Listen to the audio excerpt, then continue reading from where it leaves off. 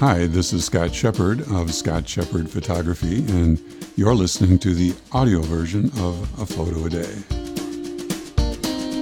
It should come as no surprise that there's a visual element to A Photo a Day, which you've seen if you've gone to the website.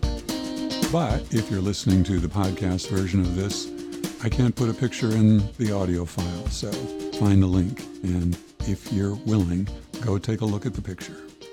May 1st, 2020, Granda Beecher. I grew up in a house in Sioux Falls that was next door to my grandma Ida's house.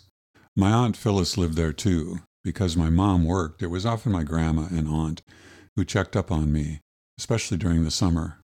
I can't remember ever challenging their authority, though I kind of felt like I had 3 moms at a time when I thought one mother was more than enough.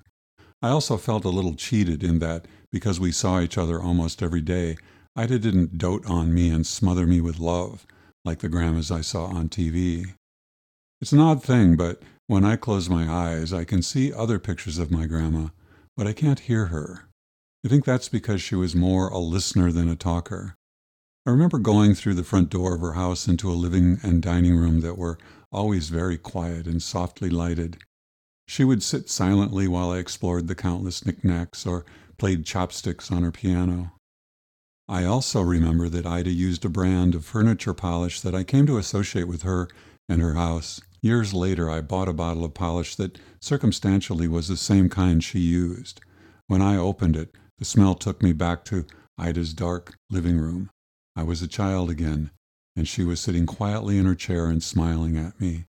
It brought tears to my eyes that day, as the memory does now.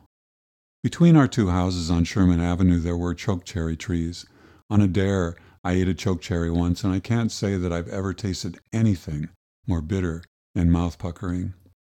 But I would watch Ida pick the berries, and a day or 2 later, I would be putting chokecherry jelly on my toast.